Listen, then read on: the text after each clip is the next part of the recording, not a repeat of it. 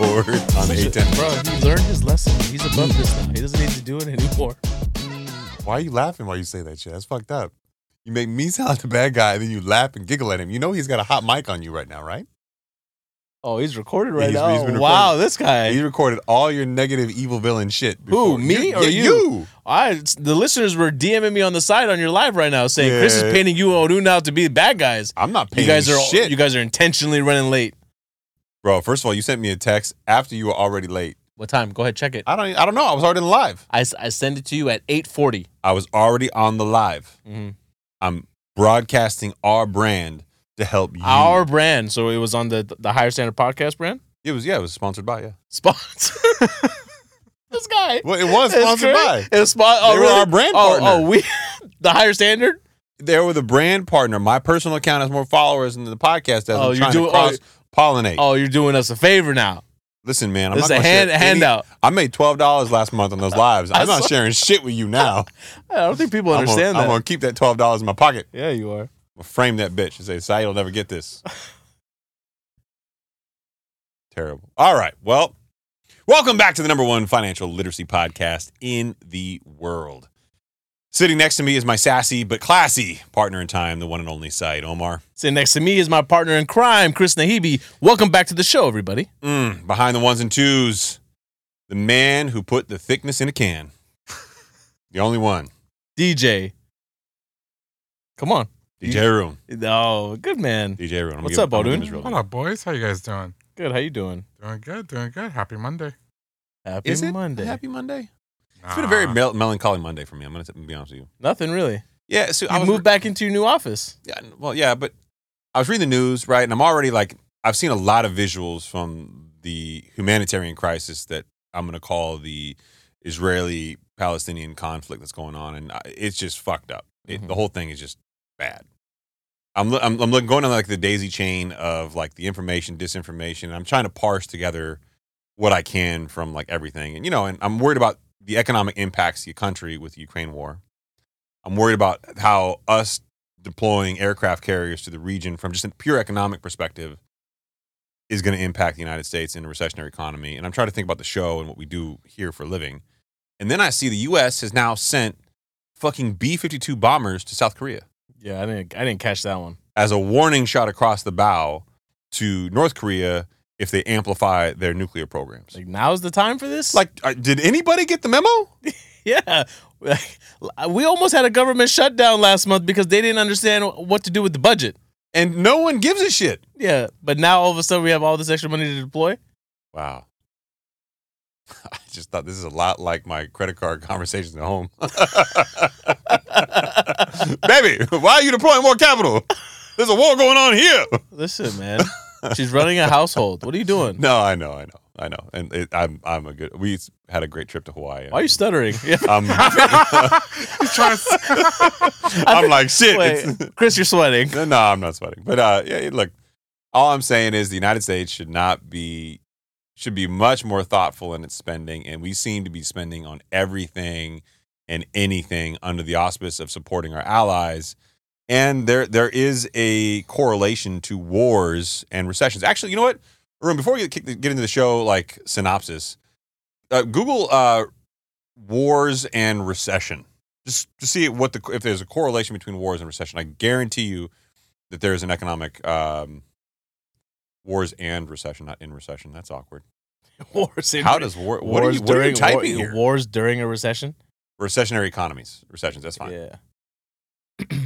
Well, I mean, you would have to imagine, right, with all the geopolitical uncertainty and instability, that something's going to happen with oil prices and gas prices. Oh, 100%. Which that in and of itself is going to have rippling effects.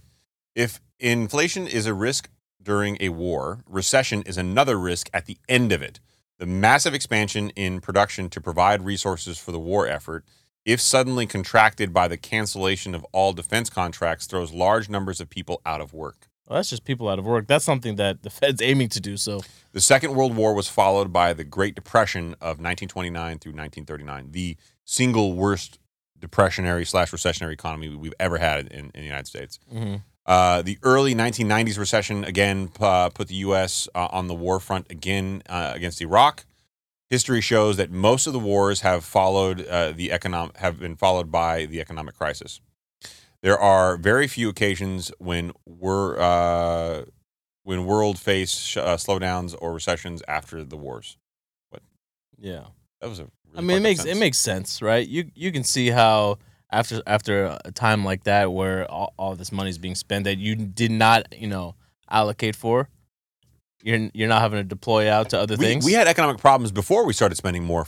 My whole thing is like my Monday got fucked up because I went down this like rabbit hole, and I'm trying to like think about, okay, how does this all impact the economics? And then more I'm thinking about it, I'm more like, this is all fucked up. Mm-hmm.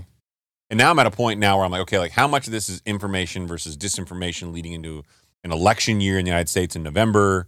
Because wartime presidents almost always get reelected. And I'm like, well, fuck. I mean, is there like I don't want to put the tinfoil hat on and be that guy, but I'm like, some of these visuals are just incredibly. Like, it's a humanitarian crisis, Right.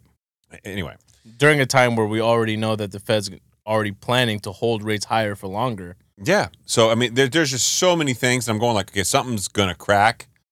And I mean, some of the stuff we'll go over in tonight's show, talk about the economic impacts of what we've seen play out so far, and some of the data that we're now seeing as traditional lagging indicators, particularly the housing and rental markets, rent and rent equivalent, if you're looking under the inflation categories. But so we'll cover tonight on the show. Mortgage cost surge makes it cheaper to rent in tough United States markets.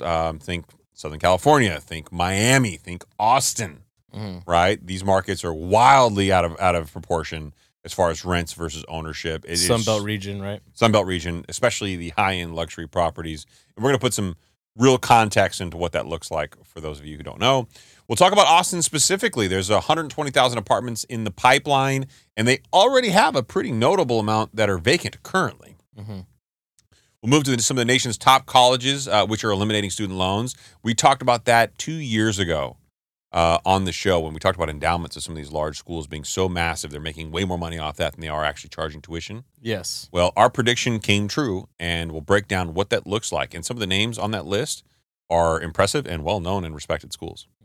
Miami's rental market roller coaster is headed downhill. We called that on the show because I think when I went to Naples, I landed in Miami and drove from Miami to Naples, and the amount of cranes coming out of there was just, it looked unsustainable. I mean, there was just too many properties being put up. Right. And then multifamily mentor Brad Sumrock, also known as Piece of Shit. Or the apartment king. Yeah, or the apartment king / piece of shit? Or is it piece of shit / apartment Depends king? how much can fit on his license plate. Yeah. I'm sure there's a POSAK? Yeah, maybe.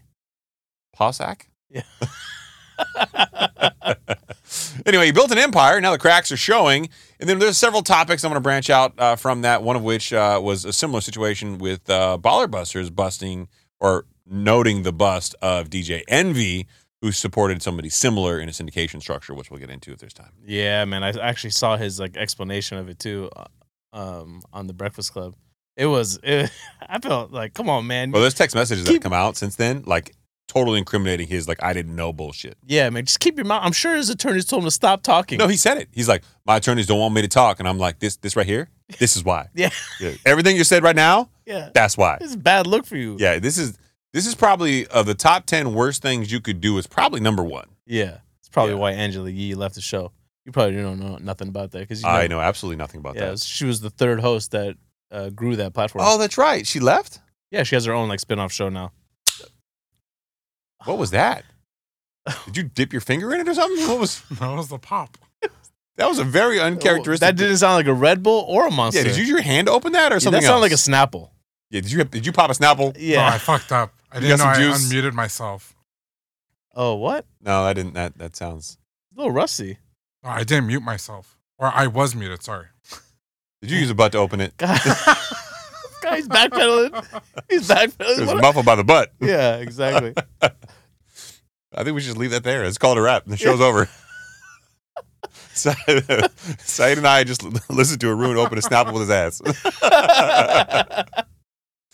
All right. So according to Bloomberg, mortgage cost surge makes it cheaper to rent in tough U.S. markets. It's getting even harder to find an affordable house. That should come as no surprise to anybody who listens to the show. In high-cost U.S. housing markets, including Los Angeles, Honolulu, Seattle, San Jose, and San Francisco, the premium for buying versus renting is surging, according to Zillow. And for those of you listening to the show, you know we are not exactly fans of Zillow's data, but in this particular instance, Zillow is often right when they come to quoting what rental rates are. And the reason why is what people want to list for rent or properties for rent in their area makes their data and their syndication platform pretty easy. So it's not as manipulated as home price in my mind. Right. That being said, in California, San Jose market area, we've talked about many times on the show, for instance, where the typical home costs $1.4 million. Jeez. Yikes. I don't, what's the draw, man? A buyer with 10% down faces a monthly mortgage payment of approximately $8,771, more than $5,000 higher than monthly rent.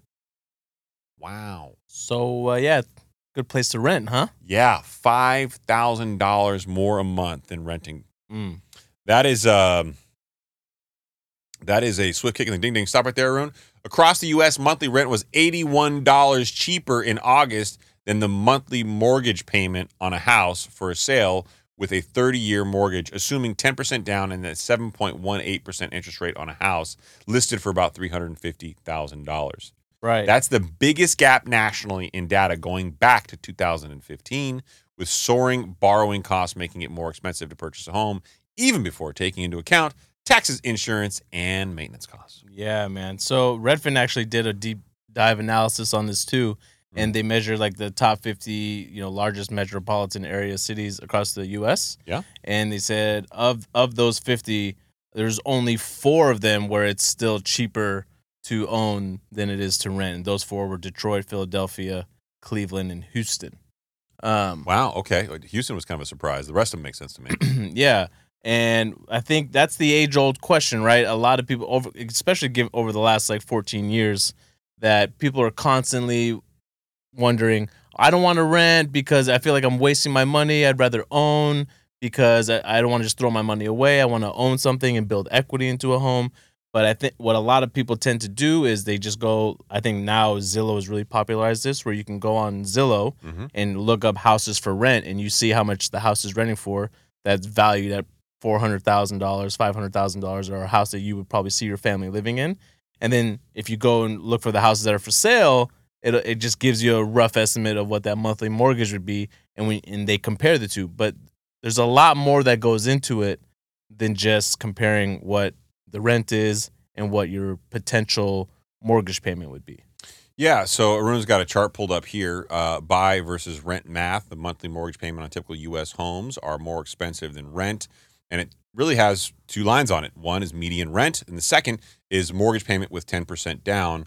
That number has spiked up twice in the last 8 years above the median rent number, and that was just after 2022 and just after 2023, where we are currently today. So this kind of goes hand in hand with the affordability crisis that we have going on right now. We're now at unprecedented affordability. But for context, I think it's good to give a bit of a perspective, at least my perspective, and Syed and Arun, feel free to chime in if you feel this way.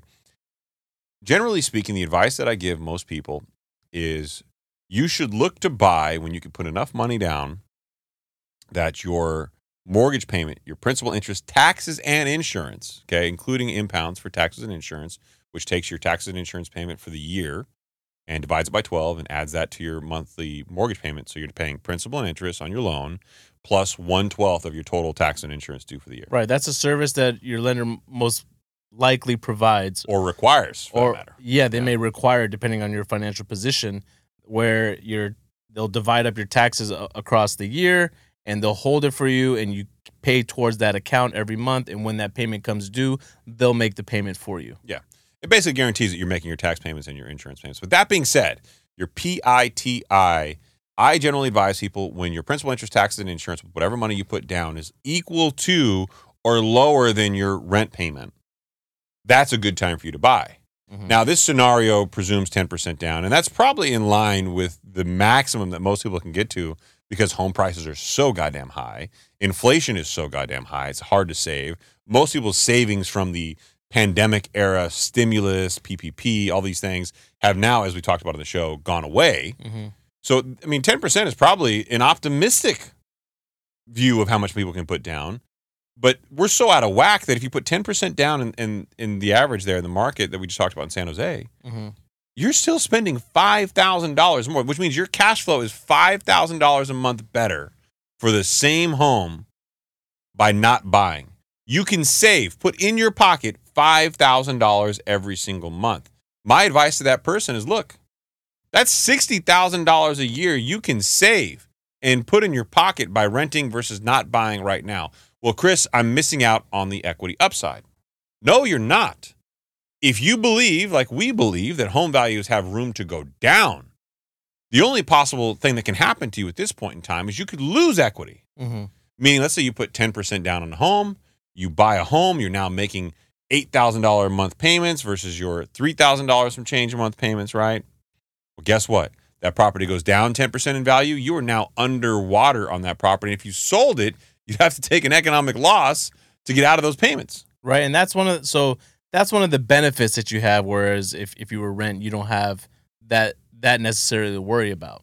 Right. Right. But another benefit that you have for rent, or actually a con to renting, is you don't necessarily hold, your future isn't locked in. The price that you're paying monthly, right? Especially if you're renting a house, right? Because if you're living in a place where there is something like rent control doesn't help you out there if you're renting a home. They can jack up the rent on you, at least in Los Angeles or in California, that's the case. I don't know places across the country everywhere else, but I know personally from a few friends that this has happened to them. Another factor that you want to consider, and we talked about it, right? But just to give you some numbers to think about, is when you're comparing, those mortgage prices to whatever the rents are on a your median sale price of a home right now is $400,000. Taxes on that in the state of like California, that's $5,000 a year. That's an extra $400 a month. Yeah. Right. So now add $400 a month to whatever that estimate mortgage payment is. Also now factor in your insurance costs. Insurance costs are also going up. We've talked about it in places like California and in Florida. They're going up. Premiums are staring at my hair on my knuckles. No, I was looking at your sweater, thinking to myself, like, for the amount of body fat that you carry around, plus wearing a sweater, a hat, pants right now, you must be a little toasty. Some of us stay cool all the time, baby. Okay. We got the AC blasting in here. It is blasting, but I am still on the warm side. Are you really? Yeah. Feeling extra hot. Okay. But other costs that people need to be considering, if you're thinking about if you're ready to buy a home or not, is, there's things like repairing for your house, right? Repair and maintenance, dude, unless your house was built relatively new, and there are a lot of people buying new homes. The beauty in renting, we've devalued renting. Yeah. But there's a lot of benefits to it. If you rent, something goes wrong, you call your landlord and say, hey, my toilet, it sucks. Fix it. They have to fix it. You want someone, if you trust your landlord, they can come in while you're not there, fix property while you're at work. If you own the home, you're not going to let somebody into your house to fix your stuff while you're not there. Right. You're not going to, you have to pay for that out of pocket. Now you got to worry about the cost of repairs. What if your air conditioning goes out? What if your water heater goes out? You can't just call your landlord and have him take care of it. It's significantly more difficult to be a homeowner than it is to be a landlord when it comes to maintenance. Right. And then the other factor to consider here is affordability right now is at the disparity in affordability is at an all-time high, right? And that's something that I'd be really concerned about given the fact where we are in our current state of the economy, right? What the Fed is trying to accomplish by stopping wage inflation, right? And what could that ultimately do to the values of homes? If we're projecting home values to come down another 10 to 15%, that would worry me a little bit. If we're projecting and the Fed is projecting unemployment's going to go up, that would worry me a little bit. Is now the right time for me to really dive in and buy a home? Because back in the day, the rule of thumb was you should own your home for at least 5 years before considering selling it so you build up some equity, right? Yeah. Nowadays, with where interest rates are, because of the way interest rates work, that number is probably looking more like 7 years, right? To build up more equity, maybe 7, maybe 8 years. Yeah, that's a possibility, but because more of your money, for people that don't understand why, more of your money is now going towards interest. Yeah.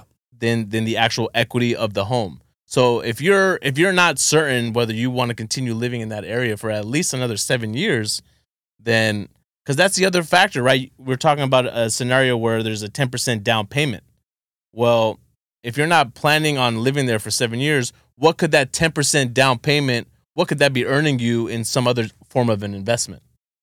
Yeah, so Arun pulled this up from Forbes, which questionable source in general, but the nationwide average down payment for a house is 14.4%. So maybe 10% in this case is probably a valid number for an example versus rent. The average median of $32,248 during the second quarter of 2023 reports Hannah Jones, an economic data analyst at Realtor.com.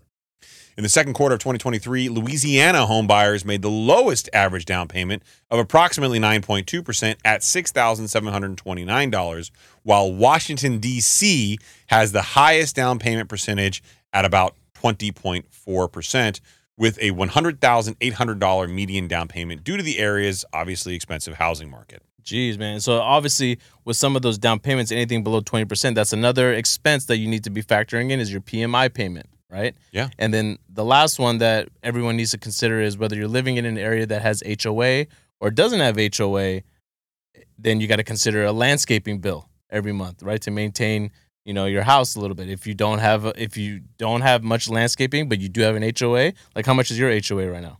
I actually have two. I have a master and a sub HOA. I think in aggregate it's around $300 a month. Around $300. That's another $300 expense on top of it. So the point being is you can't just look at Zillow and see what that monthly mortgage payment would be and just compare that to rents, right? So in this scenario right now, it sounds like renting is a better option for most people. And I know that comes with a lot of sensationalism because everything you read about and listen to and see on social media and the internet suggests that always buy now. You got to buy now, that whole thing. And I don't know that buying now would be sound and reasonable advice. I think right now holding cash and being thoughtful and pragmatic about where you go next is a better and wiser decision. Mm-hmm. There are people who would disagree with that, I recognize, but they're wrong.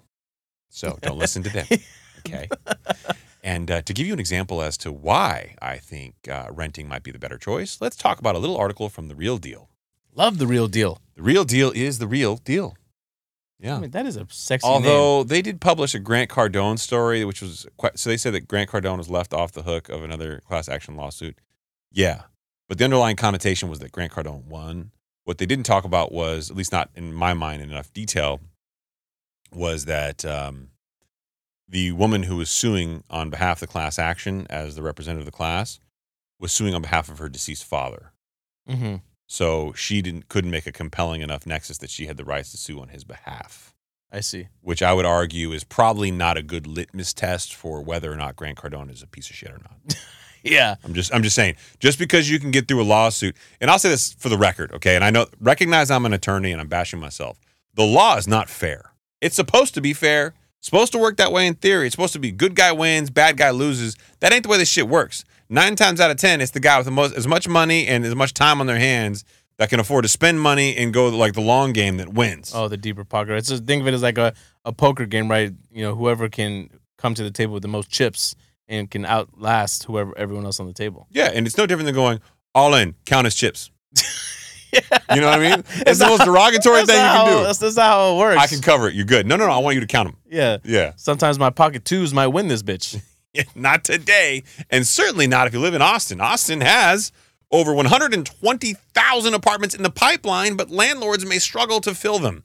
Why, may you ask? Well, I'm happy to explain. Apartment developers and developments are sprouting up all over Austin, but there might not be enough renters to fill all of them. The Lone Star State Capitol has more than 120,000 multifamily units in the development pipeline, with over 15,000 apartments already delivered this year alone in 2023. Well, while the influx of supply helped stabilize soaring rents, dropping from an average monthly rate of $1,622 in 2022 to $1,594 in 2023, developers are now facing a challenge of higher vacancy rates. There are roughly 36,000 units right now, today, vacant in the multifamily space in the Austin major metropolitan area, a number that could potentially increase dramatically when those 120,000 units in the pipeline come online in the coming months when demand typically wanes. So you definitely see asking rents coming down in this market, right? In this region. And and here's the problem for some of these people, right? When these deals get underwritten, man, it's just going to be a wave of bad news for these landlords, right? Oh yeah, the property owners, they are, dude. First of all, if you got a construction loan, oh, don't even get me started, right? And your construction loan was, the way this works, just so you know, right, is they put together basically a budget, a cost, right? They have third party cost validation to make sure all the budget's there, right? They have a fund control, generally speaking, where they're going to fund their portion of money that's put into the project, and the bank will fund theirs after your money is depleted. There's a construction reserve for cost overruns, things like that. But they monitor, make sure that your project is on track, and they'll disperse funds from the fund control once you've hit certain milestones, like is the framing up, is the electrical and plumbing in, and it varies slightly from state to state, but generally speaking, they'll hit certain milestones and they'll disperse money to pay your contractors and subcontractors. Right, and after the permits have been signed off on. Correct. But this whole thing is predicated on it being underwritten in the very, very, very, very, very beginning when they do a market analysis and they get an appraisal as completed appraisal. What will this property appraise for as completed? Mm-hmm. And a lot of these as completed appraisals took into the context of what can we rent this for? And what do they look at? They look at comparables in the area. Yeah. Right. Which 18 months ago when construction started, before presumptively at least, let's call it 15, maybe 16,000 units this year came online, and 120,000 in the pipeline behind it, that number is going to be higher in underwriting 18 months ago than it is now today because rental rates are going down. Matter of fact, you heard an incremental decrease already in the quote that I read you from $1,622 down to $1,594. That's not a lot of money to you, but when you hear that you take, let's say, $1,622, $1,594, it's called $28 per unit, right? Let's just say it goes down $100 per unit. And let's just say you've got a 50-unit apartment building. 100 times 50, 5,000. Right? $5,000 less in monthly income for the landlord translates to a pretty significant drop in loan funds. Yeah, and your loan's going to have to get cut, ultimately meaning they're going to need to come up with more liquidity up front. Another issue that a lot of these real estate investors, we've talked about this on the show before, that these guys they don't really carry a lot of liquidity, right? No, but they are certainly the builders, the National Association of Home Builders, and the builders in general, post-Great Recession. They got kicked really hard in the ding-ding during the Great Recession because they built all this stuff with the idea that home values were only going to go up, and they didn't have a cushion. They're a lot better positioned today for any kind of economic downturn, but there are problems where if you're a professional builder for a living and you're running a company and you have things like liquidity as reserve just in case, that's a wildly different scenario than something we're seeing much more common. We've talked about it on several shows. We're going to talk about it later in this show, syndications. Yeah. A syndication structure is different in sight. If you care to explain, I'll get into why.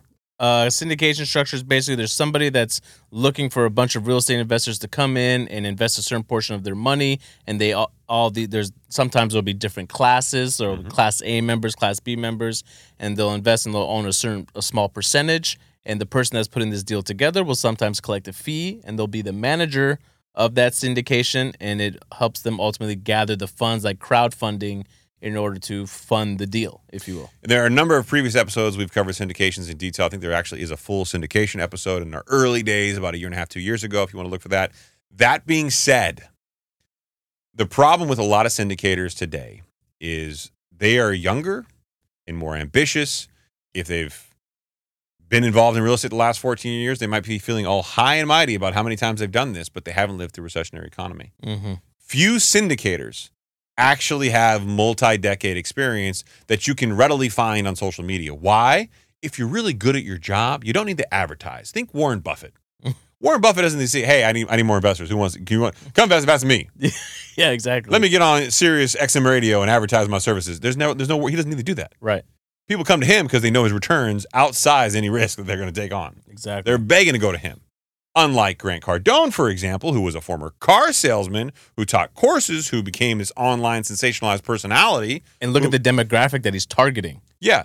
A less sophisticated demographic who may have a little bit of a taste of it, but all they want is wealth for the most part. And really what these charlatans, if you will, what they're really jumping on is whatever's the latest, trendiest thing, right? Yeah. There's a lot of them. There's a lot of them. And over the last like couple years, it's been invest in real estate. Real estate's the way to go. That's the way to make money. And they oversimplify. Everything is always oversimplified. And we're going to get into it a little bit later on the show. But what I was talking about them not carrying a lot of liquidity was not those in the construction space, but just real estate investors in general, right? Yeah. So, and with more units coming online, what these guys typically do, based on the deals that I've looked at over the last 10 years, right, during all the good times, if you will, is they like to stretch out that loan as much as they possibly can. And a lot of times they're pulling out their equity from that property to go buy another property, right? Yeah. So what that means is those deals were underwritten to a certain amount of vacancy number, okay? Now, with more units coming online and rents having to come down, right, those properties that they basically stretched out as thin as possible, they're not going to be generating as much income. And on top of that, they're going to be having more vacancies to deal with. Well, and then you start thinking about it in the context of if you brought this apartment unit to market and you try to pre-lease it and get it leased out, and now you've got to pay off your construction loan with the loan, a permanent loan, and they're not going to give you 100% financing. They're going to give you financing based on the cash flow of the property. And if the property doesn't cash flow as much, you're going to have to come up with extra money to bring in to close that deal, or you're going to have to sell the property. Right. And then what does this mean for everyone else? Like our listeners, if you're not you don't have the funds to invest in real estate, you can look for your rents to come down, right? But these things, like when the rents do come down, it's not going to affect inflation until they report. Right, and that takes about 6 months or so for them to report, and that's why the Fed has now come out and said that they don't see themselves hitting that 2% target range till the end of 2025, maybe even bleeding into 2026. I feel like that's an exaggeration, though. I honestly do feel like they might not hit it, but you can expect them to cut leading up to it. I just don't know, and nobody knows, are they going to cut the same way they raise rates with this weird bell-shaped curve where they went 25, 50, 75, 75, 75, 50, 25. I think they'll definitely be a little bit more careful, right? Because given the fact that they've cited that they're afraid of the resurgence in inflation. It would be a total scumbag move to cut 25 basis points every single time to cut us back down. But I fully expect that to be a possibility. Yeah, and so do I. So I guess remains to be seen. Well, and I also think that this Austin is one example of many. It's a microcosm of what I think is going to happen in a lot of major metropolitan areas. Miami is another great example. I think the number of high-end construction units being brought to these markets is just untenable. It's unsustainable, right? Mm-hmm. People are going to say, okay, look, again, we talked about some previous shows. Do I need the granite countertops or can I go with tile? Do I need the high-end fancy in-building gym? Do I need the dog park? Or can I sacrifice those amenities to go live somewhere else where I don't have them, but I pay less? Right. And I think people will ultimately wind up doing that. That's where I think workforce housing, your lower or middle income properties are going to do a lot better than some of these high end properties. They were banking on the ideology that home values are so out of reach, people want this premium experience, and they have all this excess cash flow. Well, the excess cash flow is gone. That's already happened. Mm-hmm. And if home values start to come back the other way, it's going to take this problem and blow it up. But there are markets, and I'm sure many of you who have DM'd me over the last couple of months can name some in your own. But I have been to major markets recently where I've just seen construction cranes everywhere. And certainly Miami, Austin, a number of other places, San Francisco, have all stood out to me as places that have been overdeveloped in this particular space. Yeah, absolutely. So the next article is an interesting one. Well, I actually had a question for you, Chris. Ooh, no questions. Ooh, too bad. Yeah, suck it up. Sorry. You're going to have to answer this question. How might the oversupply of apartment units in Austin, Miami, these other cities that you keep talking about, like impact the housing market in terms of like prices and like rental yields? Well, so it's kind of like two parts to that answering that question. Part number one is as rental rates for similarly situated properties go down, it'll be because similarly situated units for apartments go down. But I look at them as split demographics. It depends on where you're at, right? A family in the Midwest is generally going to want to rent a home because they get more land. Land is more important to them. They want a backyard. They want dogs. They want privacy. It's a bit of a different kind of conundrum. In New York and Miami, where there's a lot more vertical properties, I think the demographic is a lot more different there as well. So I think you have to kind of separate those out. In major metropolitan areas like Miami and Austin, I think what you're going to wind up seeing is as property values come down And as these rental rates start to come down at a faster cadence, you're going to wind up getting people to say, okay, now it's probably a better idea for me to buy. I've been able to save all this money, not renting as much, or it'll put downward pressure on the rental rates. I think what you're going to have to happen is downward pressure will continue to happen on rental rates until home values come down.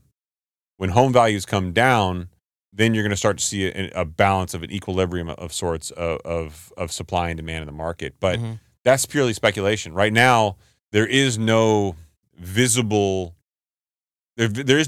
catalyst to resolve the supply-demand issue. And until there's more properties trading on the market, you can't get home values to go down. At the same time, rental rates are already creeping down this early in the game. Expect them to go down much faster in the coming, call it 6 months to a year. Yeah.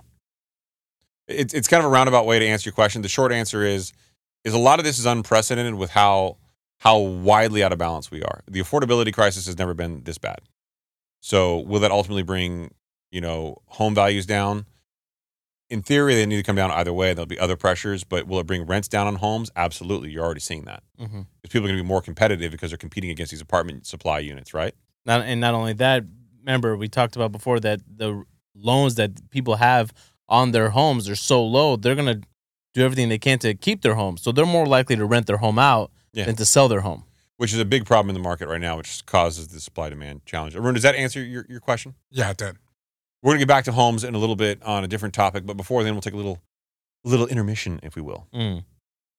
According to CNBC, some of the nation's top colleges are eliminating student loans, and I fucking loved this article, not only because it proved that we were right, not only because it's a good thing for the students, but because Jessica Dickler wrote it. Oh, she's back. She's back, baby. Dang, look at her. Girl Dickler coming back, 2 for 2. JD. Jay Dickler. Hey. I got to send her an email. Listen, I love your content and your name. And she probably gets that. Is your brother Dirk?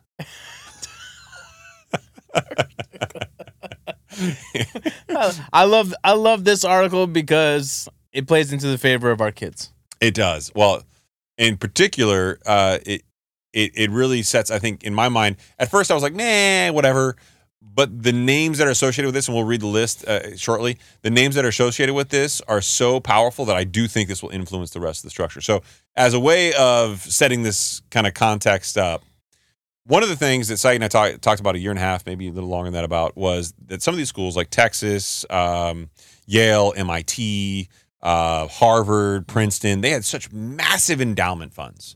And for those of you who aren't clear on what endowment funds are, generally speaking, as a school, you put these people through your program, and then you hope that they become dedicated boosters who support the school by giving back large donations. Yeah, the alumni just giving back to the school because they want either their kids to get accepted later, or just because they appreciate everything they've done for them. And I am one of those scumbags. I'll be the first to admit I've donated a lot of money to Yale. It's part of the game, man. It's part of the game. Now, at first, I didn't understand why they had an executive program that enabled me to go to Yale, and then the light bulb went on.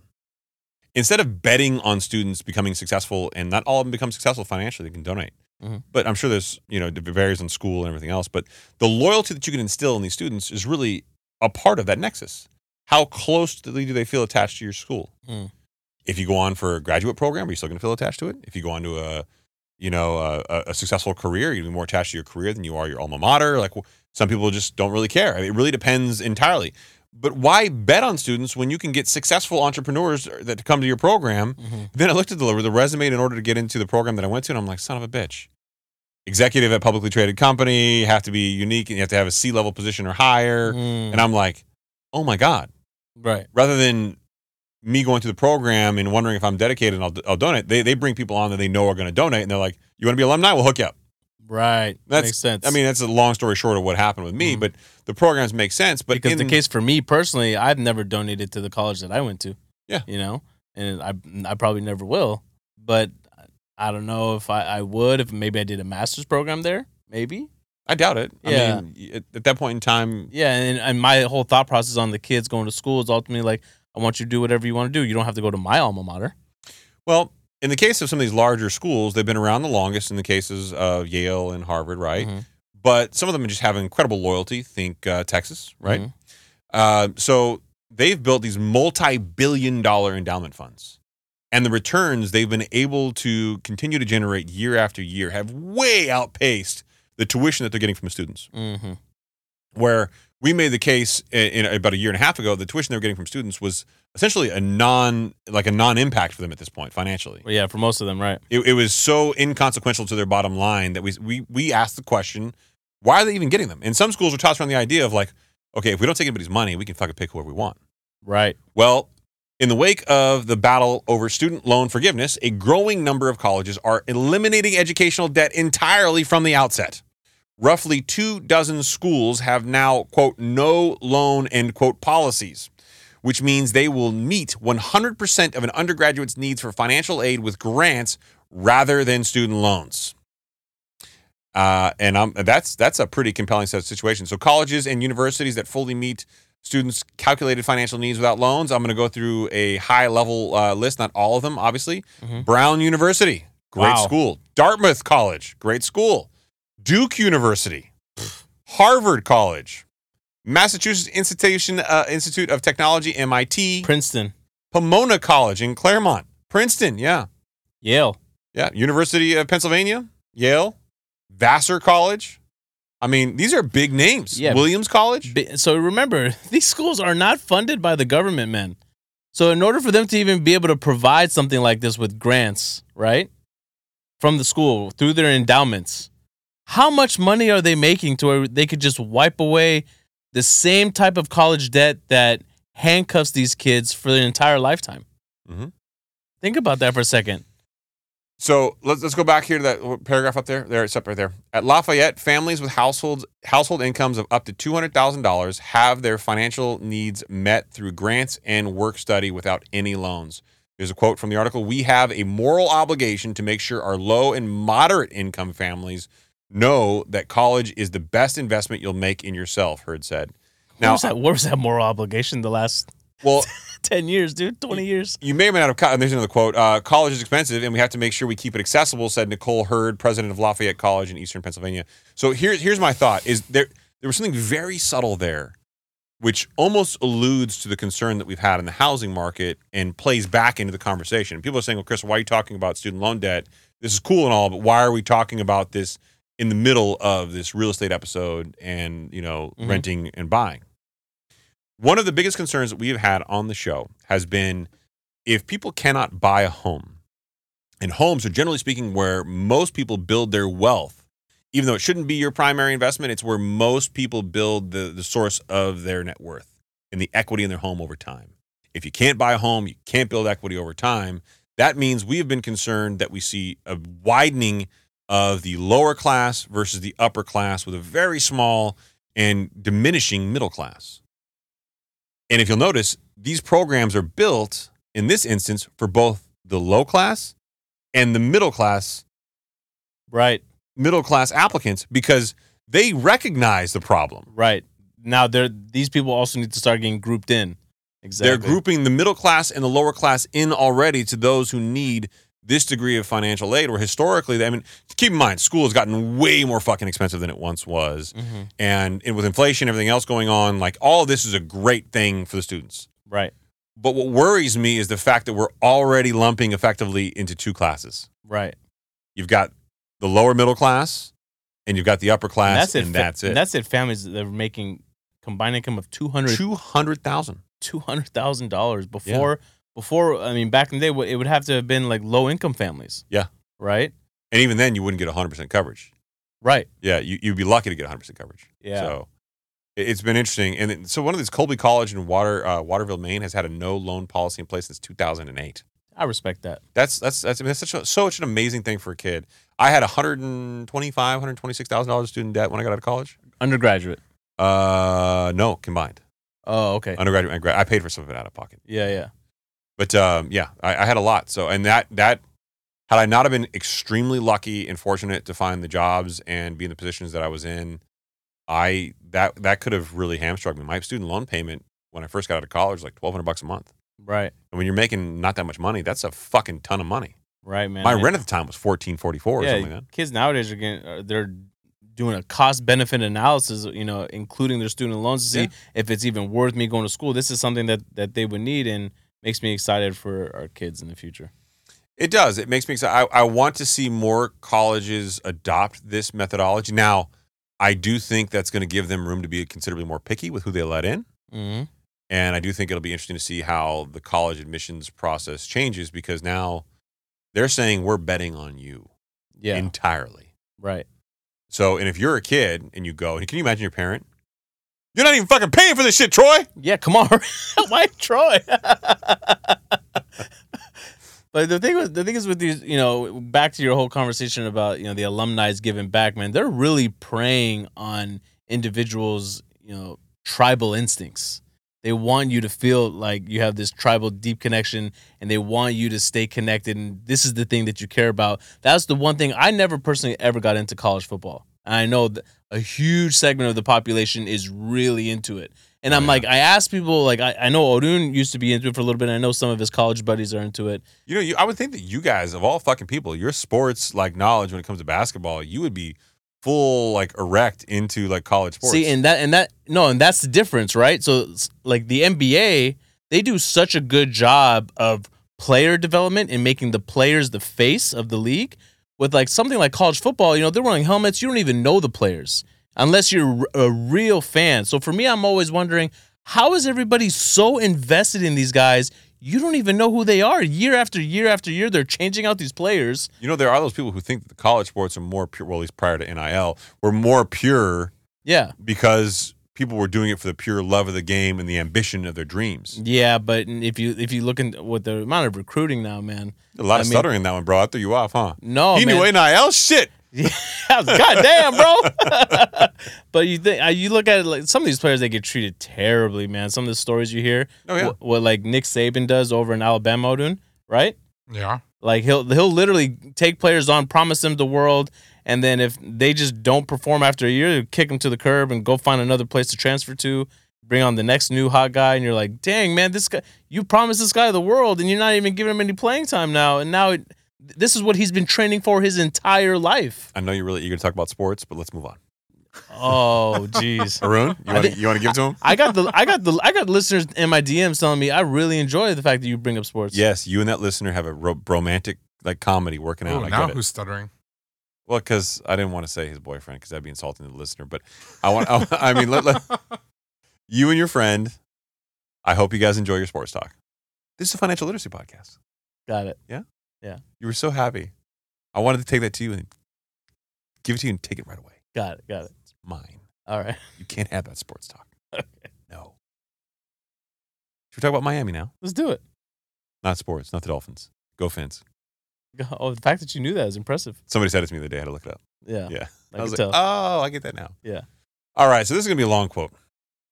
And I think it's worth it. Saeed thinks it's a little bit of a compelling number and that it's unrelatable, but we'll see. I think it's really unrelatable, but it's okay. Miami's rental market roller coaster is headed downhill. Speaking of Miami from the earlier part of the episode, this from the Wall Street Journal. New inventory, a return to office, and a general slowdown from the COVID housing craze are causing prices in the city's luxury sector to drop. So this quote is a little bit of a banger. You ready? Are you ready? You think you got this? Oh, there is no way I get through this without stuttering and fucking this up in some way, shape, or form. Good luck, Chief. After a historic run-up in prices, the luxury rental market in the Miami area is seeing a significant slowdown. Although rents are still generating higher than they were pandemic, generally higher than they were during the pandemic. So you fucked up number one. You want to count them? Yeah. Over, under, on 5? Yeah. Make sure you add the dings to each mistake in the audio. Local real estate agents said the velocity of people moving to Miami has slowed, and there are fewer people willing to overpay. The fact that they're even like referring to it as willing to overpay is shocking. Yeah, exactly. Meanwhile, newly built apartments are adding thousands of rental units to the market, further easing the supply-demand imbalance that has characterized the market over the past few years. In the Miami luxury market, defined as the top 10% of the market, nearly all segments are down from pandemic-era peaks, said local real estate agent Anna Bozovic, Anna B., whose firm Analytics Miami tracks the market. It's number 2. So, I can you imagine? I'm letting you roll. I'm not being the bad guy here. I know. I got through law school like this. That's the fucked up part. You didn't have to read out loud. It was like my nightmare when they were like, Popcorn Chris. And you're like, fuck. Yeah. Chris, tell us about the case. I'm not going to read it. I'm just going to tell you what I remember. Can I bullshit my way through it? Yeah. Yeah. So far this year, the median monthly rent for a luxury 3-bedroom house in Miami-Dade County is $8,500, down 15% from $10,000 last year, she said. For condos, the median monthly rent for a luxury 3-bedroom is $8,200, down 8.9% from $9,000 last year. Dude, that's a big drop when you're down 15 and 8.9% respectively. Yeah, man. That's a big drop in rental rates. Mm-hmm. Now, keep in mind, these larger rental rates have a lot more room to go down. Overall, Miami's rental market seems to be cooling faster than other cities nationwide, according to the data from listing website Zumper. Have you ever What a name, Yeah. Zumper? I went to Zumper yesterday. I got zumped. Yeah. I zumped it. I zumpered it. What's the proper way of making that a verb? No, I don't. Zumper. I Googled it. I zumped the shit out of it. I mean, what is... In September, the median monthly rent for a Miami 1-bedroom apartment fell 1.47% to $2,690 for a 1-bedroom. $2,690 from the month before, and 1.96% to $2,500 in Miami Beach, Zumper said. Well, why would anybody want to pay that much in Miami? What's going on in Miami? Miami Beach? Yeah, I don't understand. What's the draw? You know, as a person who is a happily married man, I have no idea. Right. I don't really get it. Yeah. People want to spend a lot of money to go down there. Yeah, I can't say that I understand the draw at all. I mean, I just want to... I mean, you can live by the beach down here. We got beaches. You could live in Ventura by the beach. Yeah. Why don't you move? Chicago has a beach. Does it really? Yeah. The shootings there? No, man, not that portion. It's not a That's safe South city. Side Chicago. Wow. By comparison, the median rent for a 1-bedroom nationwide grew 0.1% to $1,511 in the same period. The dip is a sharp change from the frenzied pace of the real estate market over the past few years as an influx of people moved to Miami for warm weather and low taxes. Oh, that's what it was. That's what they moved there. Oh, the warm weather. Warm weather and low taxes, which drove up the real estate values to historic levels. Oh, that makes sense. because no income tax there, right? Yeah, warm weather, low taxes. That's what it is. I'm glad we know. Yeah. Now you know. Nightlife is okay too, right? I haven't heard. I mean, it's rumors of bits and pieces. Yeah. I wouldn't know. Right. I think what do they call it? The clubs? Clubs. That's what they have there, I think. Christopher, Some sentiment now of a night now like you're there. not being honest. You spent quite a bit of money at those clubs in Miami. I do not recall. I recall. Well, I don't want to hurt your feelings tonight. God, what a beautiful house. Yeah, these are beautiful homes. Yeah, these are for rent? Jesus. Yeah. Some of these people are paying $30,000 a month. All right, let's get to the charlatan portion of tonight's episode, sponsored by every douchebag you see on social media. Yeah, man. So this from the real deal. Multifamily mentor Brad Sumrock built an empire. Now the cracks are showing. So this guy is one of those syndicator gurus, right? Read the subtitle, baby. The subtitle? It's even better. Investment guru teaches newbies the ropes of syndication. Now, loan data suggests some deals are struggling, and Sumrock himself is not immune. You know, you really sound like you're reading whenever you do that. Yeah, I'm trying to be a radio guy. That's not radio. Radio Arun, voice? Can you chime in here? Is that radio voice? Yeah, I was radio voice. Really? I didn't get radio voice vibe. I got like, See, you tried to- am reading an article now. Yeah. Some rock. His tone was going up and down. Yeah, it was good. It wasn't. I mean, I'm just saying you could do better. Man, you okay? No. He's attacking you today. He's You feisty. see it? I see it. I'm feeling it I'm too. coming in fuego, baby. He woke up this morning and chose violence. From Miami to Ibiza. He did. Yeah, seriously. I'm going to remind you about your Miami club days more Just often. read their quote, you fucker. You'll see a mad dash of people run to the back of the room to sign up and throw their money at him because they think they're going to get rich. Arun? That was really good. I Thank tried you. to get it Yeah. on him too, but I was muted.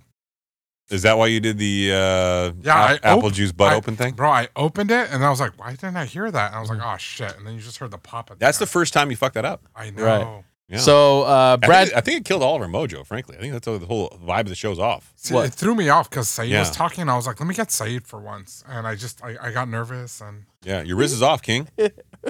trauma. Yeah, trauma. yeah, ever since before the show when you called him out for his outfit. It was dude. First of all, you're wearing a flannel shirt, long sleeve flannel shirt with Nike shorts. Okay, When he wears that flannel, I know he's feeling warm and cozy. He's trying to get comfortable on the show. He put the kids down. He came. I could stay out tonight. Adidas socks with Adidas shoes. It's very He's a new guy. It's giving trauma. I've worn shoes twice this month. I know. Come on. Also off-putting for me. I don't know. You're throwing off my whole fucking Yeah, thing. what's man. the deal? What's the deal with that, bro? Why all of a sudden the change? I don't know. I just thought I'd start wearing shoes. Okay. So this is better than sports talk, you say? Sex talk. Sex talk. Got it. So Brad Summerrock, an investor guru who calls himself the apartment king, built an empire of classes on syndication, essentially pooling investor funds to buy apartment buildings. Summerrock claims his courses, which feature strobe lights and air horns.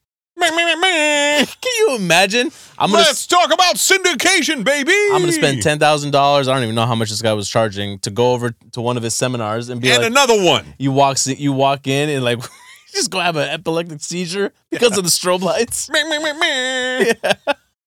Has created over 600 millionaires is what he says. Yeah, sure, makes sense. 600 millionaires. Which means, in without saying it, he said that he's made $600 million for the people, at least. At least. Yeah. Thank you for doing math. The level of maths there was difficult, but I got it. He also attests that he has never lost anyone's money. That sounds really familiar, Chris. Yeah, you've never lost anyone's money. That sounds like I Grant Carbone.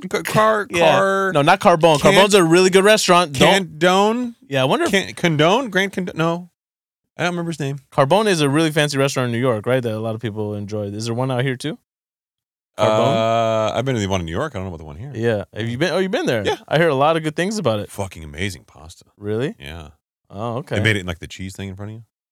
They make it in front of you. Yeah, they have like a big cheese and they put like the pasta warm in it and then they like mix the thing around the cheese and the cheese comes off the cheese and melts on it and then you put it on a plate. Damn.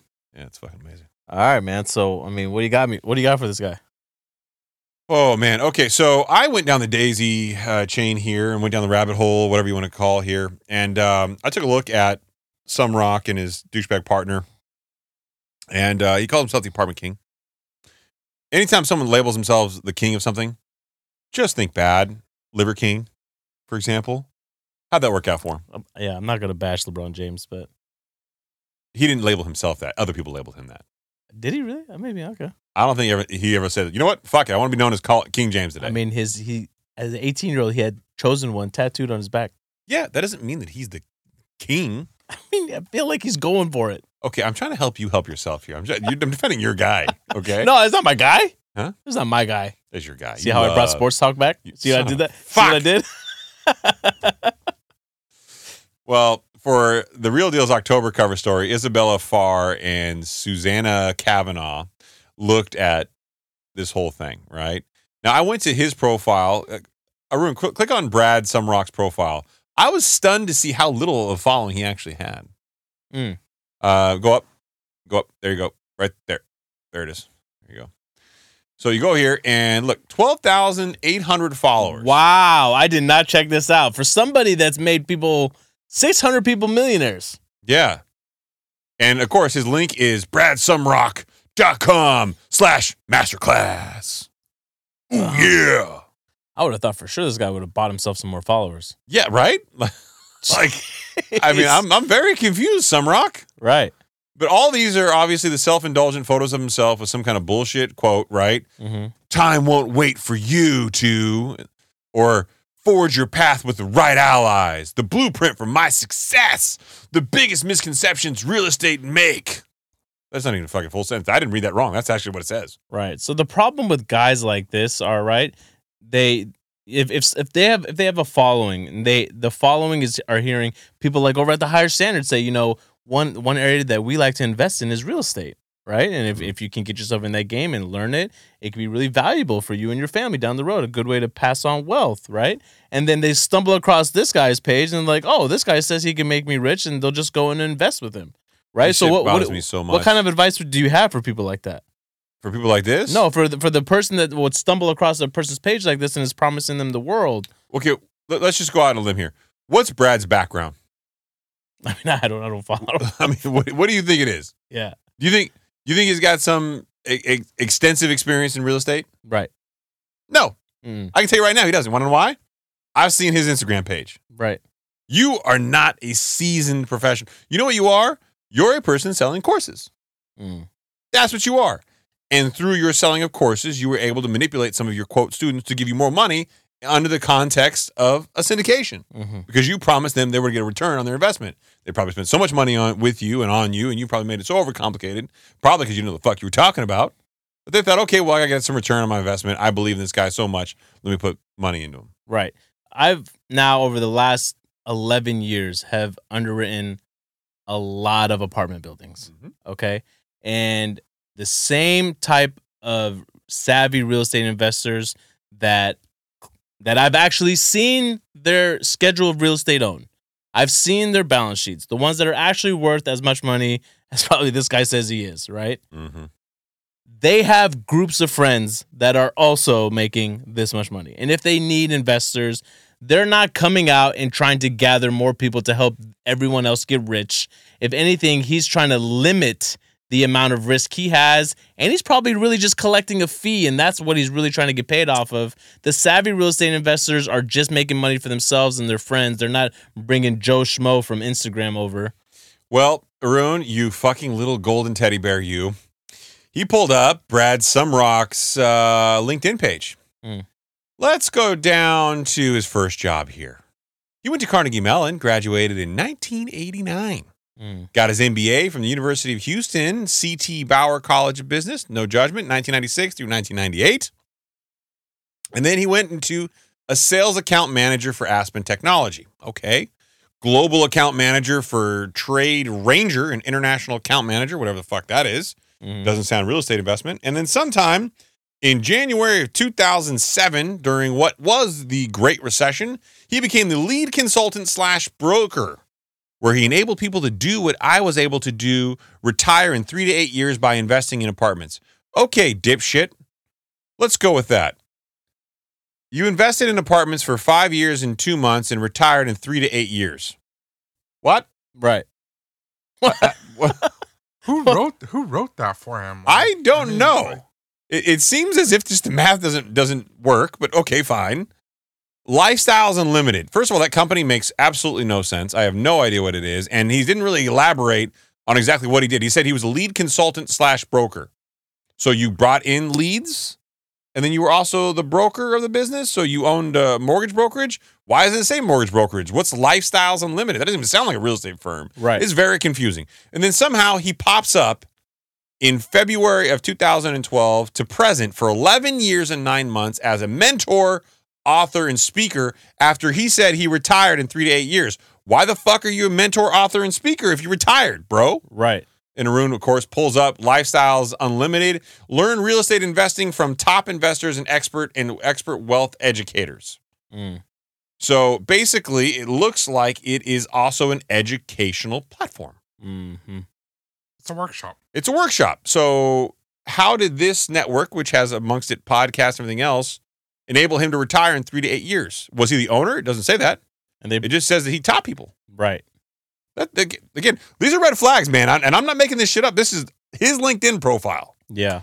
I specialize, and this is from his new mentor, author, speaker role that he's been doing for the last 12 years, even though he's retired. Seems to be working pretty hard. Where he specializes in helping people retire in just 3 to 8 short years by investing in multifamily real estate apartment complexes. I transfer my 16 plus years of investing experience to my students. Okay, I'm sorry. I just read your resume. You got 5 years and 2 months at a lead consultant / broker gig for an educational company. Where was your 16 plus years of investing experience? Right. Did I miss that? I know. And this is the level of due diligence you wish people would take before they go and invest and take his course. I mean, listen, man, why would you want to take a course with someone that has strobe lights and air horns? It gets better. I have been a principal in nearly 4,000 units over the past 16 years. Okay, first of all, principal is an interesting word, not owner. Mm-hmm. So you had some dollar investment so you were part of somebody else's syndication? So you invested with somebody else over the last 16 years? Okay, that's interesting. Past 16 years, and in 2012 won the Rental Owner of the Year award from the National Apartment Association. What? That's a thing? Arun, you know what I want you to do, baby. Pull up Rental Owner of the Year award from the National Apartment Association. Yeah. Because that's interesting. I want to see other winners of this award. What is this? 2022 National Association of Apartments or whatever. The 2022 National NAA, whatever. Yeah, Let me look it up and I'll get back. Yeah, that's weird. Okay, let's go on here. Since 2005, I've been mentoring others on how to do what I have done, which was replace my corporate income with income from my apartment investments. And do that in just 3 years. I thought it was, you said you did in 3 to 8 years. Okay, whatever. Mm-hmm. And many of my students are doing the same. Virtually anyone can replace their income and retire their jobs in 3 to 8 years. What is this 3 to 8 years range? Yeah, man. So you're not gonna look like for someone like Chris. Okay, you've invested in real estate, for however many years now. Pretty actively since 2012. Okay, the name of the game should be continue to do your job and continue to invest in real estate. Yeah. Right? And continue to build your wealth over time. It's no different than, if you have a weight loss goal and you get to your destination and now you're like, that's it, I'm done. Right? No, the way this game works is you keep playing. Right? Well, yeah, and then let's be honest, you didn't retire. Your resume says you retired. You just started making money selling courses on your own as opposed to working for somebody else's course selling where you worked for these alleged, 3 to 8 years prior to your retirement. But you haven't retired. You're still working.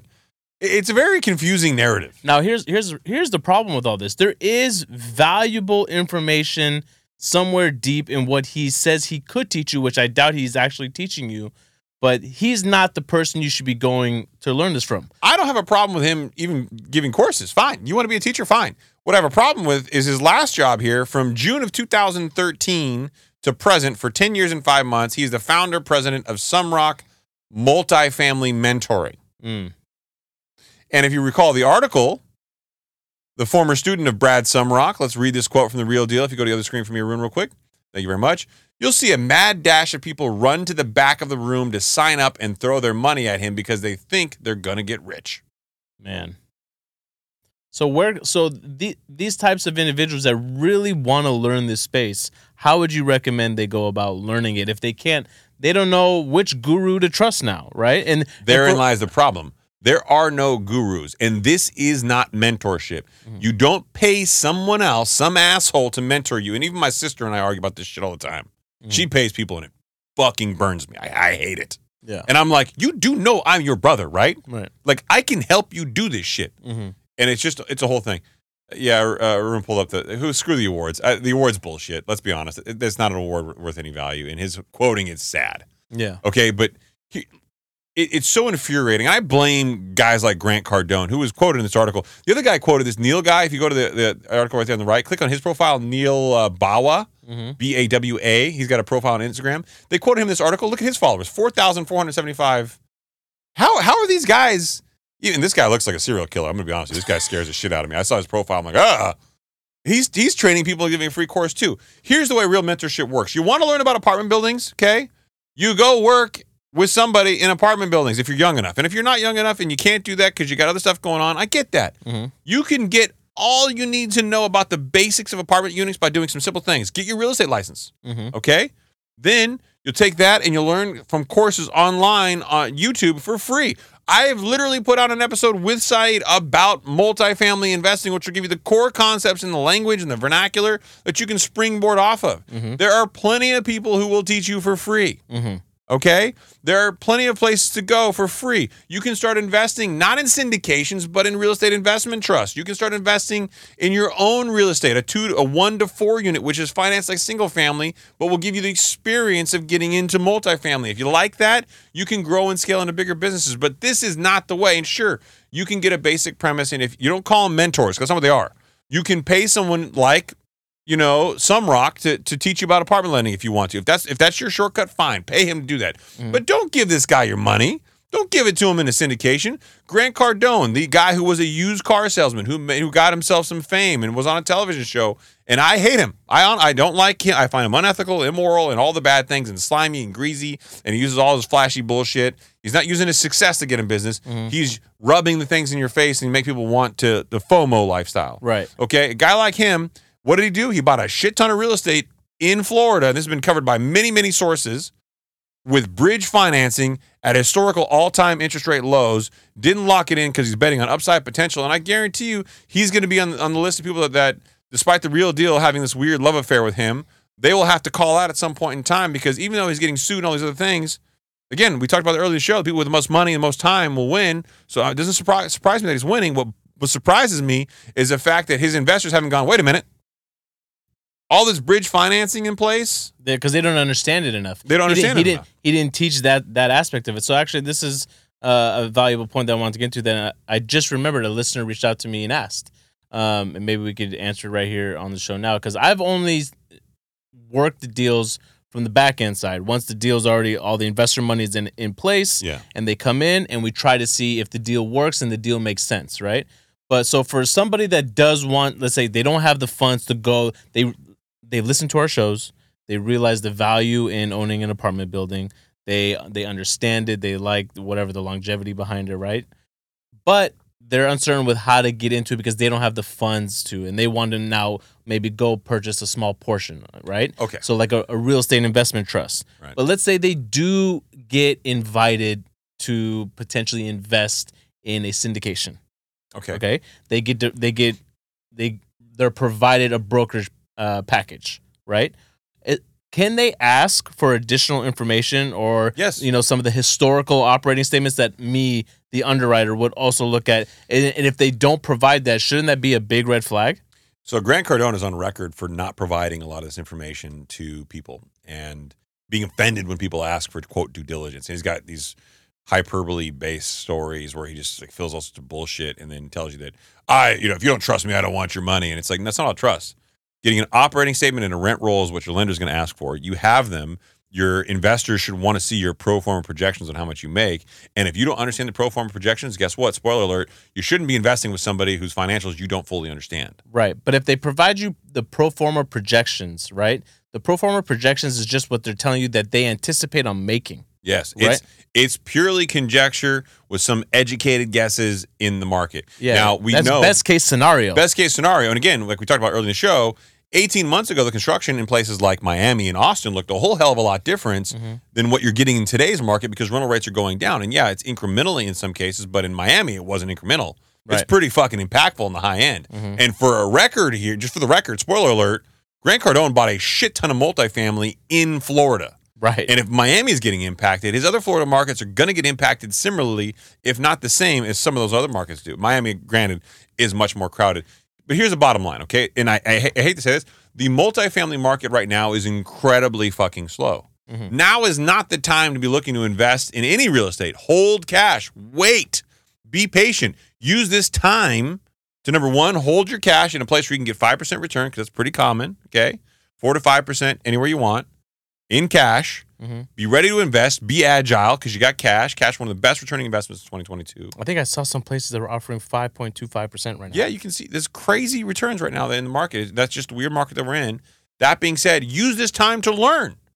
Spend the time to go down the rabbit hole, go down these paths, research, reach out to people. I will put you in contact with sites that I think provide value information. Listen to previous podcasts that we offer. There are plenty of reputable sources that want nothing from you, and we'll give you the information. Right. This is the time right now to educate yourself over the course of the next, year or so to, position yourself the best way you possibly can. And again, this is not the trash syndicators. There are some wonderful syndicators out there. There are people who've been doing this through decades, okay? And there are people who take on investor money because they believe so much in what they're doing that they can do that now. But generally speaking, most successful syndicators that I've talked to, they have one commonality. I did this for myself for so long that I finally felt comfortable opening the doors for other people and not putting their money at risk, because I know that I know what I'm doing. Yeah, and those type of people generally already have a long line of people that they can already list. They don't need to host a seminar to gather future investors. Yeah, that is not the way this works. People who are deeply rooted in the space. It's like if LeBron James said, hey, I want to put together some investors on social media. Here's my link. Click and let me know if you want to contribute. Why the fuck does LeBron James need you? Exactly. He could call up Kevin Hart and be like, yo, Kevin, put some money into this. And Kevin's be like, all right, James. Uh-huh. No problem, bro. No problem. I got you. No. Oh, no. That's the way he talks. Wow, that was weird. Yeah. That was really good. Arun, was that weird for you too? That was weird. All right. And just to cap this whole What are you, syndication He thing, was parrot? Yeah. I mean, it was weird. He's just facts, no cap. Facts, okay. DJ Envy in New York Oh, man. just got hit, and Baller Buster and a couple other pages have really started re-spreading this information. But again, another, quote, social media real estate guru, and his name doesn't bear repeating, was trying to syndicate. Again, this is a very, very common methodology for new up-and-coming, quote, real estate professionals with a social media presence to try to, like, peacock in front of you and get you to invest in them. And this is not a racial thing, a demographic thing. This is across the board.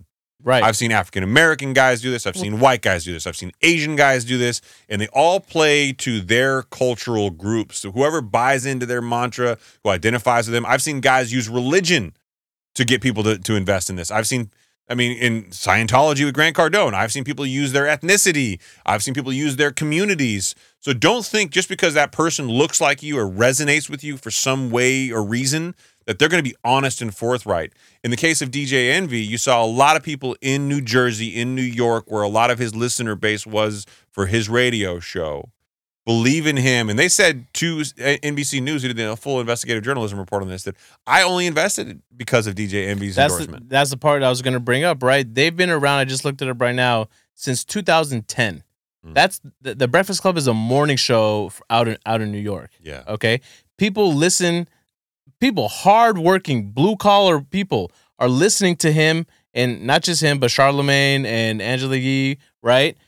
Since 2010, he's gained that trust in that community. So if there was somebody like, that had evil intentions, who can I pair up with that has gained the trust of thousands and thousands of people? Oh, I know, DJ Envy. And let me just say, this is a reoccurring common theme. I don't know why people don't see it more clearly. SBF used fucking Tom Brady and countless other celebrities. Yeah. Okay? Let me attach my message to somebody with fame and credibility to sell my brand. And this goes back generations and generations. That's why you see older retired actors lending their voice. But it used to be that their voice carried some value. Now it's just a payday for them. So this guy finds DJ Envy. They strike up some relationship, clearly some monetary gain for DJ Envy in this whole thing. He lends his audience, and they leverage it to weaponize it.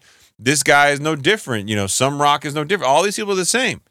Grant Cardone, how many celebrities has he brought on board? Snoop Dogg has been to his conferences.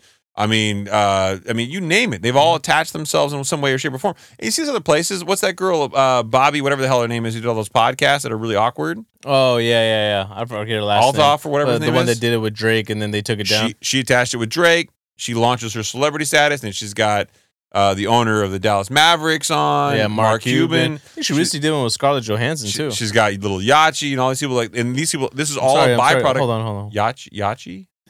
What is it? Yachty. Little Yachty. Is that what it is? Yeah, man. It's not a proper boat? Little Yachty. Little Yachty? Little Yacht? Damn. I'm sorry. I knew that. Okay, well, you're the pop culture guy. You're supposed to know that.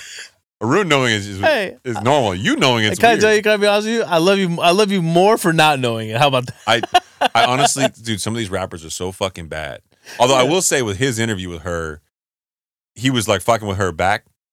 Oh, he was good. No, apparently someone else that's been fucking with him back is not Quavo, but the other remaining Migos member. Apparently he was giving it to her hard, and she was like stumbling. She was breaking character mid-interview because he was like fucking with her so hard. I don't understand why people like watching the interviews. They're very because it's cringe, man. When the first one that I watched with her, I was like, come on, don't do this. And I had to turn it off. So Zach Galifianakis can sell that between two ferns. Yes, he's good. That's cringe, but it's brilliant acting. Yes. She, as much as she might be acting, there's no longevity in that. Like this only goes so far before people are like, I don't care. It's just a gimmick, right? Yeah, it's a gimmick. Even Between Two Ferns didn't last forever. Yeah. I wish it did. Yeah, the one Brad Pitt where he spit gum in his mouth. I was like, Jesus. Great, man. Anyway, let's call it a wrap. Arun, did you have any more Mott's apple juice you want to open up your ass before the show's over? No, I'm good. Yeah. Well, were you ever a Snapple guy, Odin? Yeah. Really? Yeah. That doesn't surprise me. What flavor? For sure, the raspberry tea. Oh man, he was a big Good call, man. Yeah, for sure. He was really he was a big Yeah. raspberry iced tea guy. Yeah, that was an easy call. Yeah. Good shit. Yeah. You do know your friends. I do know you guys. Yeah, All right. intimately. Yeah, with your poofy hair. Why are you so focused on this poof thing? This is the third time you said poof to me tonight. You were aiming. That's what you were going for. You did that intentionally. I recognize you it's a mullet. After I told you it was poofy, you could have adjusted it, and you chose not to. First of all, I have headphones on. Yeah, It accentuates the poof. even more reason. And if you care to see what I'm talking about, make sure I hope you tuned into the YouTube episode. Go over to YouTube, hit that subscribe button, hit that like button, ring that notification bell, do all the sexy good. And if you haven't, go over to Apple or Spotify and leave us an honest 5-star review. So you're saying you do like the hair? Yeah, man, I like the hair. Does that make you feel better? You told Arun he needed to get a haircut too. You've been very hair critical tonight. Bro, Chris- I always need a haircut though. Yeah, he's Chris, what? Chris. Choose words carefully here, Chief. Christopher. I'm gonna leave it. I'm gonna leave it right there. Say what? What's wrong with my hair? No, there's nothing wrong with your hair. It's a little bit long. You were clowning your hair yourself. You said something about the guy who cut it didn't do a good enough job. I don't know. What was it? The guy that cut it? What you Who's said? the guy? He left it long on the back. No, I said I had a mullet on purpose. On purpose? Yeah. That's done intentionally? Yes. Okay, first of all, what's wrong with my hair? It's too long on the back, man. That's the point, man. What's the It's a mullet. Have you not seen one? So that's what you're going for. You're going for the mullet look. I'm going for anything that says, hey, I actually have hair now and I want to let it free. Okay. I didn't have the option of having a poof before, asshole. Oh, okay, because you got a convertible on the way or something, so you wanted to let it flow a little bit. I don't have a convertible on the way. I got a Rivian on the way. Oh, okay. Arun, that's unnecessary. You could do that. That's hurtful. That's actually not a bad look. But the guy with the real mullet. You want wasn't that guy bad. right there on Which the guy? bottom. No, down, Odin, to the right. To the right, down, He hasn't figured out to the right yet. to the right. Right. Okay, Right he's there. not- He not wants even that one. close. That's what you want right there. I don't want that. Yes, that's what you're going for. No, I want more I mean, something he more. wishes he had that. No, I want something more mohawky than that. More mohawky? Yeah. That's a good look for you. Look, just because you're being negative, bro. Like, I'm first not of all, being negative. I'm trend setting over here, my guy. Yeah. My God. Just wait. When you see everybody walking around with this like mohawk mullet thing in a couple of years, you're gonna be like, "Fuck, Chris did that." You know, actually, I'm impressed. Usually by now, Oh, here's a couple of this. usually by now, you've switched it up. You've hung on to this one for quite some time. You've gone through multiple variations of like hairstyles, and you've committed to this one. And for that, I say because good job. unlike you, I don't care about whether or not You don't care. I'm not as vain as you are. Stop it. I don't need this. That's like, why you're constantly switching it up. Because I don't care about somebody else's perception of my aesthetic. that's not true. I know I look ridiculous, and I'm okay with that. You don't look really. It looks really good. See, that's being hurtful right now. You're facetious. When it's not bullshit's being poofy, hurtful. when it's slicked Okay, back. you keep saying poofy like I'm offended by that shit. I'm okay about He's a calling fucking, you poofy, not your yeah, hair. glorified powder poof girl, whatever the hell it is. It's fine. I You're don't looking care. a little poofy in I'm that just doing shirt, this. Chris. It's entertainment for the show. It does look really good. Yeah, I was very. For those of you listening to the show, and for those of you watching it, I came to a really bitter realization based on an anecdotal conversation prior to the show. And we'll take you out with this so you can end the misery. But I realized that Larry Wheels, as buff and fucking in incredible shape as he is, weighs about 240 something pounds. And I'm approximately 16 pounds heavier than him. And you are 3 inches taller than him. Yeah. It's just, when Arun saw him, he was like, that's the biggest human I've ever seen. Yeah. And he realized that I'm bigger, not muscular, but just overall weight in aggregate. Yeah. That's sad. I feel And feel- that's what he's supposed to do for I a feel living. large. No, you're fine, man. Get over it. Wow, that's not acknowledging my feelings at all. My feelings at all. You look great, man. That seemed insincere. Arun, you look fantastic though. Thank you, man. You've lost a considerable amount of weight. And I gotta Honestly, I tell you, lost another 5 pounds this week. Good for this guy. You lost Why do you hair. keep adding? Wait, What- bro, what- according to you, I'm like 190 now. Yeah, don't be. My mom is almost fucking. My mom's lost like 80 pounds. Really? Oh damn! Hell yeah! Good for her, man. Dude, I think she's below 190 now. Good, man. Yeah, it's incredible. Yeah. She You got have some something more. mean to Has say she about got her? some? No, she got some more blood work done. It's just things starting to get stabilized a little bit. Yeah, dude, her resting heart rate's like in the high 60s now. How does she feel? When you were obese before, that's great. Yeah, she feels great. She's putting on clothes. She's got like the flappy skin stuff going on though. Yeah, I know that's probably uncomfortable for her, but does she feel better? Like more energy? Oh yeah. That's good, man. Mobility just in and of itself is like astonishing. It's like opening up a new world. It's crazy to see how far we as humans are willing to tolerate shit because you just gradually get there over time. Mm, You know? I imagine that's what you feel like sometimes. what was that supposed to mean? That you actually got sucked into this podcast with me as an asshole. And you fucking and you're like, how the fuck did I agree to this shit? That's a story for another day, people. Yeah. Nope. Call it, All right. friendo. Anything, Odun? Nope. All right. Last chance for Mott's apple juice butt opening. No? No. Nothing All right. about apple juice. That's the post. Good night, everybody. Bye.